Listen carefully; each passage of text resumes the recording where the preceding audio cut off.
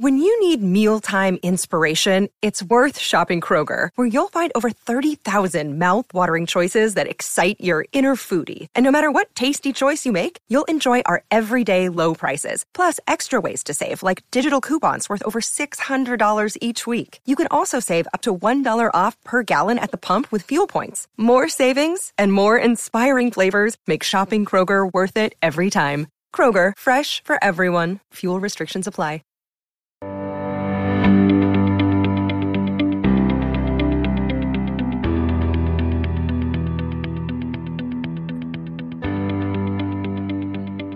Hello, everyone, and welcome to the latest episode of Fish Bites, the Miami Herald's Miami Marlins podcast. I'm Jordan McPherson. First and foremost, an early happy Thanksgiving to all of our listeners out there. The holiday season's here, and so is the time in baseball offseason where activity starts to begin. We're going to dive into a lot of that in today's episode. But before we get to the news and moves from the past week, I'd be remiss if I didn't start by giving a big congratulations to Sandy Alcantara for winning the National League Cy Young Award.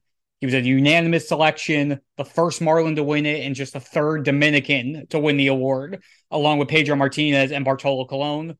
And he was the obvious choice in the National League. I mean, I understand and respect what Max Fried and Julio Urias did, the other two finalists, but Sandy had just a dominant season out there between the innings pitched and keeping the ERA as low as he did on top of the workload, just melding that workhorse, old school workhorse mentality with the new school pitch mix and pitchability that he was able to do this season, and knowing that there's more to come.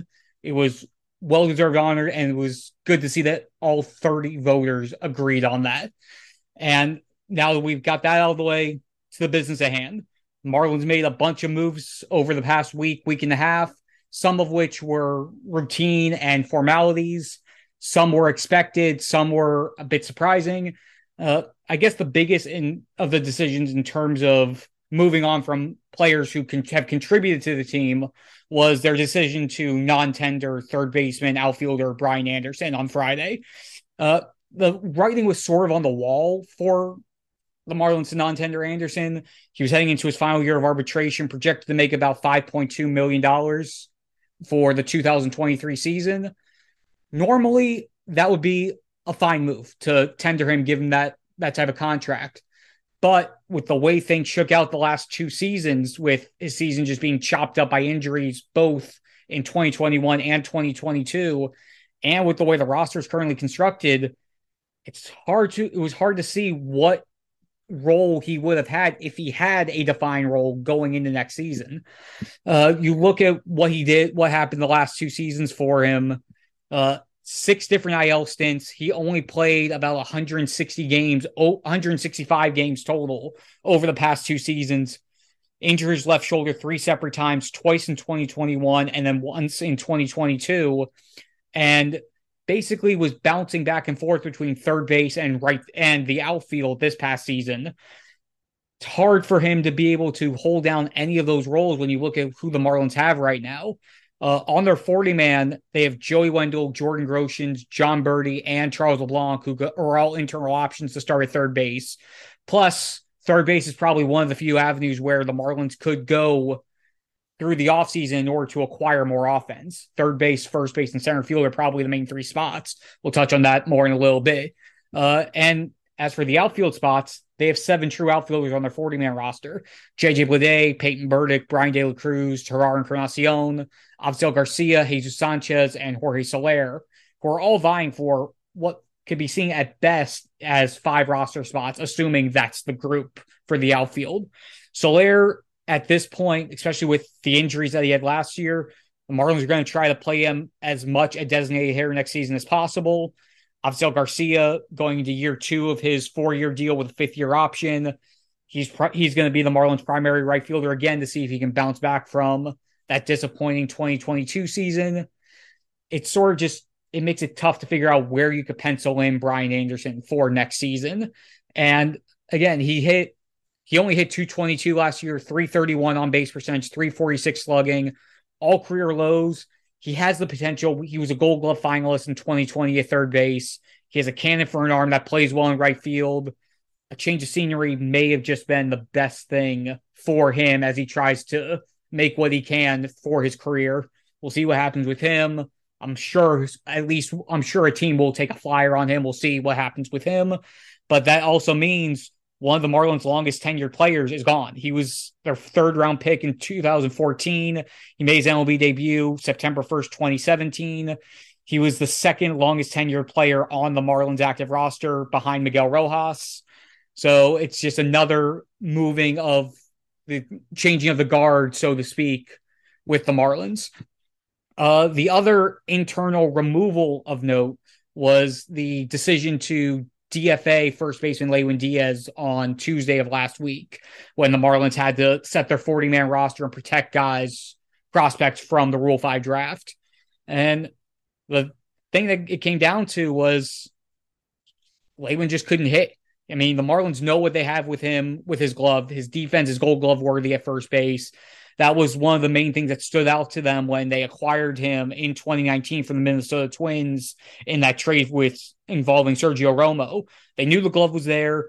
They thought that he had that left-handed power that would hopefully translate to the big leagues. We saw the success in AAA. It just never translated to the big leagues. He's a career 181 hitter in 343 big league plate appearances and just never found a rhythm offensively over stints over the past 3 seasons with the Marlins. And with that, as it stands, the Marlins 40-man roster first baseman, guys who are primary first basemen, you have Garrett Cooper, and that's basically where the list ends. They have a couple guys who have played the position, but not primarily. Charles LeBlanc played there toward the end of the season. Gerard Encarnacion got reps there in the minor leagues, hasn't played there in the big leagues yet. Miguel Rojas, obviously, is able to play over there if needed, but as of right now, he's still their shortstop. So that really signals the possibility, or what looks like should be the intention, for the Marlins to be able to add to their offense at first base and have that person platoon with Cooper. If they're going to platoon, a left-handed bat would make sense. On the market, Josh Bell is a clear option there. He's a lefty hitting first baseman, one of the top guys at the position on the market. An intriguing option if Miami has the money to spend and somehow was able to find a way to make the deal work. Cody Bellinger's out there. He was non-tendered by the Dodgers on Friday. He's a lefty hitter. He plays first base and center field, both of which are positions needed by the Marlins. We've discussed how center field has been, and as the 40-man roster currently stands, will continue to be a problem unless they address it this offseason. Bellinger would fit 2 birds with 1 stone. He was non-tender because he was projected to make about $18 million this season if he went to arbitration. Reminder, his agent is Scott Boras, so we'll see how that plays out. And with his age at this point, a 1-year prove-it deal would make sense for Bellinger. It would make sense on that front to show what he can do and then re-enter the market next season trying to go for a bigger deal, similar to what Carlos Correa did last year with the Twins. I'm not holding my breath that something like that would happen, but the option is out there if Miami did decide to make a big splash this offseason. Now that we've talked about players who have departed the organization, or at the very minimum departed the 40-man roster, Lewin Diaz is still in DFA limbo as of the time of this recording. We'll see what happens with him. The Marlins did acquire a couple players on Tuesday when they made a trade with the Tampa Bay Rays. They sent over minor league right-handed pitchers Santiago Suarez and Marcus Johnson for right-handed relief pitchers JT Chargois and infielder prospect Xavier Edwards. With these two, I'm going to talk about Edwards first. He was the Rays' number 4 overall prospect, according to MLB Pipeline at the time of the trade.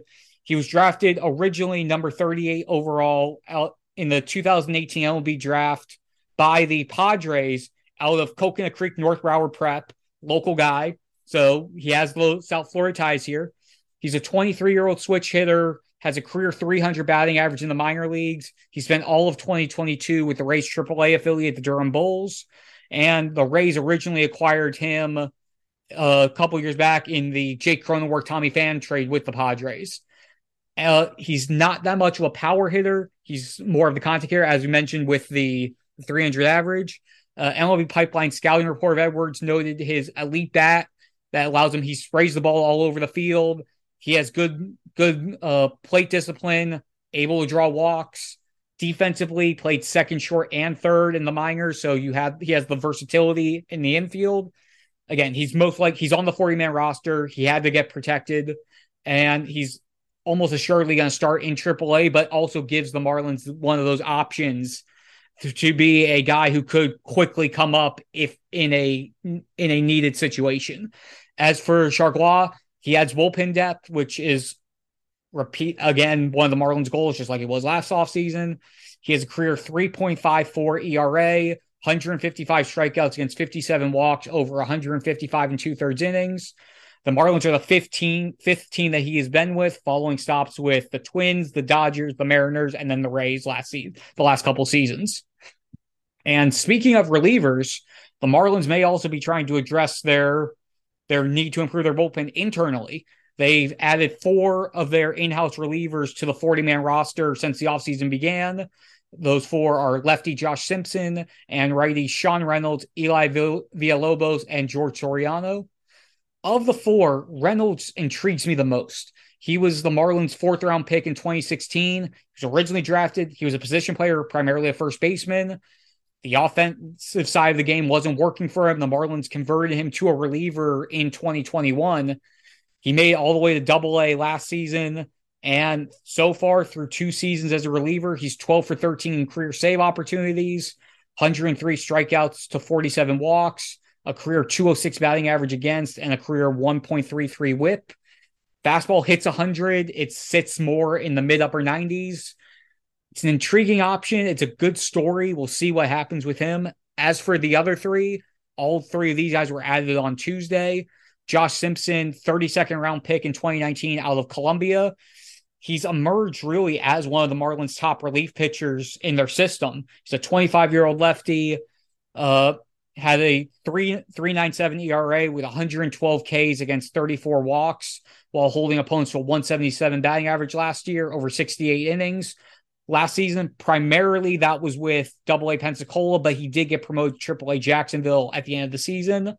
The other two guys, the righties, Eli Villalobos and George Soriano, both also made it to Triple-A last season. Villalobos was 14th round pick in 2018 out of Long Beach State. He had a breakout 2022 season, pitched to a 2.86 ERA over 52 appearances, 40 in Double-A, 12 in Triple-A. He logged 14 saves and 18 opportunities with 101 strikeouts against 29 walks. Opponents only hit 191 against him. And as for Soriano, he's been in the organization since 2015, was an international free agent signing that year, and he split time between starting and relieving over his 5 seasons of minor league ball.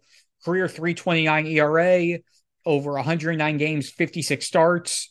He moved more or less full-time to a bullpen role last season, had a 2.72 ERA in 40 games, including 8 saves and 11 opportunities. So they've got some internal guys on top of the guys who are already on the roster. Again, Tanner Scott's most likely going to be back. They already agreed to a contract with Dylan Floro. You have a few of the other guys, Steven Okert, who's a pre-arb guy. Those high leverage guys are going to be back. You can see let's see what they do with Huascar Brazoban. Most likely he could start in AAA depending on whatever other moves they made, but he was an intriguing option late in the season when they needed him to come up because of injuries. And a few other housekeeping notes. Nick Neidert was DFA'd and then ultimately non-tendered. Jose Devers was designated for assignment, which sort of made sense once they traded for Xavier Edwards. He sort of swapped in for Devers for that immediate minor league call infielder on the 40-man in the minors. And then the Marlins also traded Jeff Brigham and Eliezer Hernandez to the Mets for right-handed pitcher prospect Franklin Sanchez. Brigham and Eliezer were 40-man casualties because of all the moves they made with adding the 4 internal relievers and the trade with the Rays. And wish nothing but the best of both Brigham and Eliezer. I know Eliezer Hernandez struggled a lot last season, but we'll see what the Mets are able to do with him. And Brigham, just the story with him was fun to watch unfold this past season. I mean, he missed basically all of 2020 and then missed all of 2021 with a right bicep nerve injury. basically, again, to go from basically being 2 full years out of baseball to come back on a minor league deal, work his way through AAA again, and then his first game back in the big leagues to record a save in an extra inning win over the Pittsburgh Pirates nearly 2 years to the day of his last outing before that.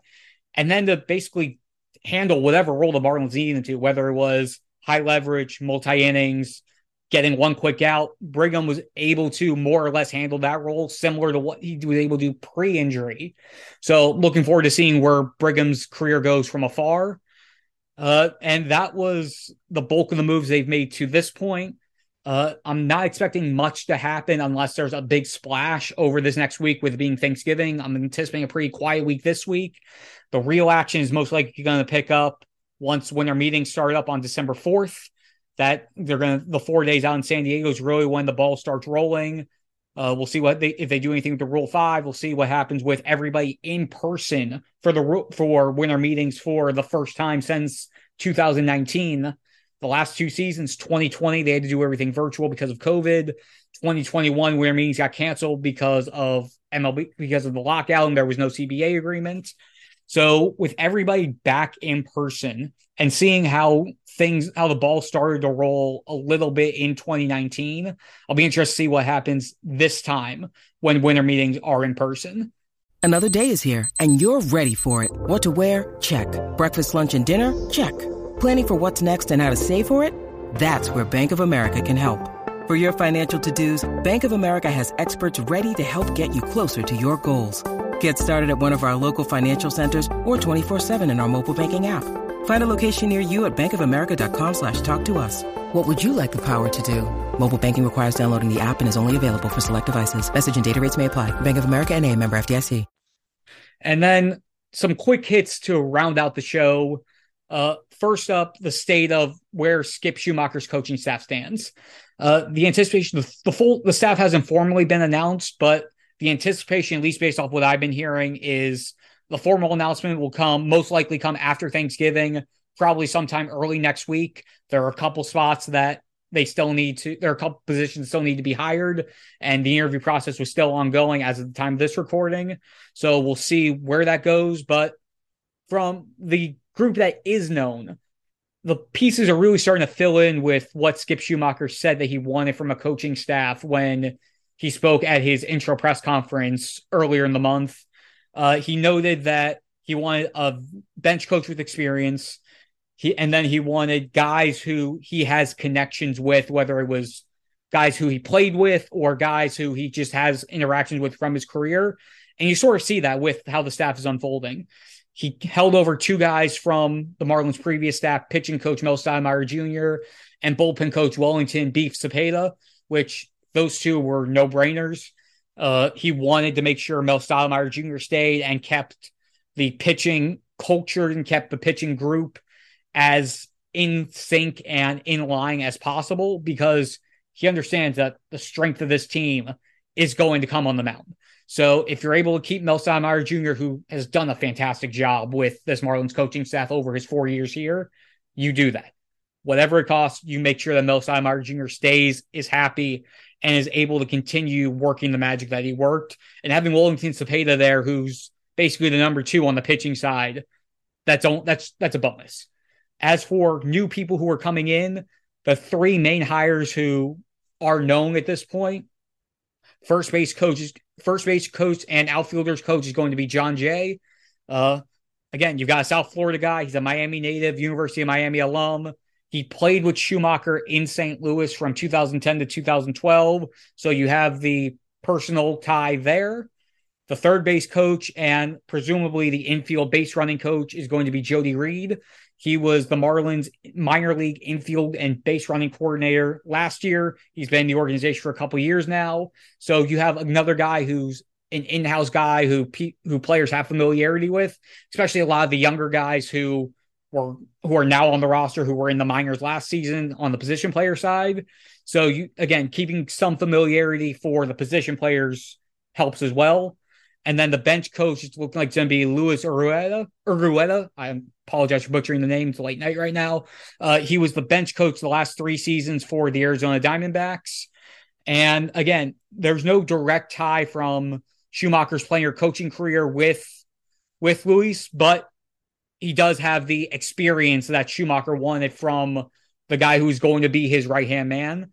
And interestingly enough, with Luis Urueta, his inspiration for pursuing a baseball career in general has a Marlins connection. That came when he saw Edgar Renteria get the game-winning hit in Game 7 of the 97 World Series. So he has a Marlins connection there, albeit indirectly. And with that, the main coaching spots that are still left to be decided are the hitting coaches and the catching coach. Again, 3 spots there. We'll see how those unfold. But anticipation is things should be finalized most likely by some point next week. We'll see where those stand. And if those hires are made by then, we will talk about them more in depth in next week's episode. And then finally, Mr. Marlin's back, everyone. Jeff Conine returns to the organization as a special assistant and advisor to Marlins chairman and principal owner Bruce Sherman. They made the announcement on Thursday. This is Conine's second stint with the Marlins in a front office advisory type role. He spent 9 years as a special assistant to former team president David Sampson during the Jeffrey Loria tenure. And now that he's back, his role is going to be somewhat similar to what he was doing when he was here working under David Sampson. The Marlins said Conine will, quote, work closely with Sherman and Marlins leadership on a variety of projects, initiatives, and key matters pertaining to both operations on the business side, baseball side, fundraising, community outreach, basically wherever they need him to lend a hand. And an interesting thing is that Jeff said on Friday when a group of us got to talk with him at the Marlins annual Thanksgiving distribution, he's basically said he'll be wherever they want, but he is going to be going to the Marlins minor league affiliates, be able to give a close eye on prospects, basically serve as a pseudo front office evaluator, giving insight, being able to provide his insights there. And how it all worked out, Conine said that he's been in talk with Sherman for a bulk of the year about possibly coming back. The direct quote from Conine, the conversations were cordial and productive. We decided this was going to be a beneficial relationship. I'm happy to be here, and I hope I can do whatever I can to take this organization back to where we should be, which is the postseason. Conine has obviously seen the postseason side of it, was on both World Series teams, and the Marlins in general. It's good when Mr. Marlin is back in the organization to just, again, to be another face of the past and a person who understands what it takes for this organization to succeed, to be able to have his insights and his ability to just providing basic advice to be able to do what he needs to do. It's going to be a positive. It should be a positive for the organization if he's able to provide that assistance in the right way. And with that, I think that's going to do it for us this week. Again, happy Thanksgiving, everyone. Enjoy the holidays. Enjoy the time with your families. We will be back again next week, where we will hopefully have some more news to discuss, and then we'll be able to preview the winter meetings, which are taking place that first week in December. Thanks so much, everyone. Have a good one.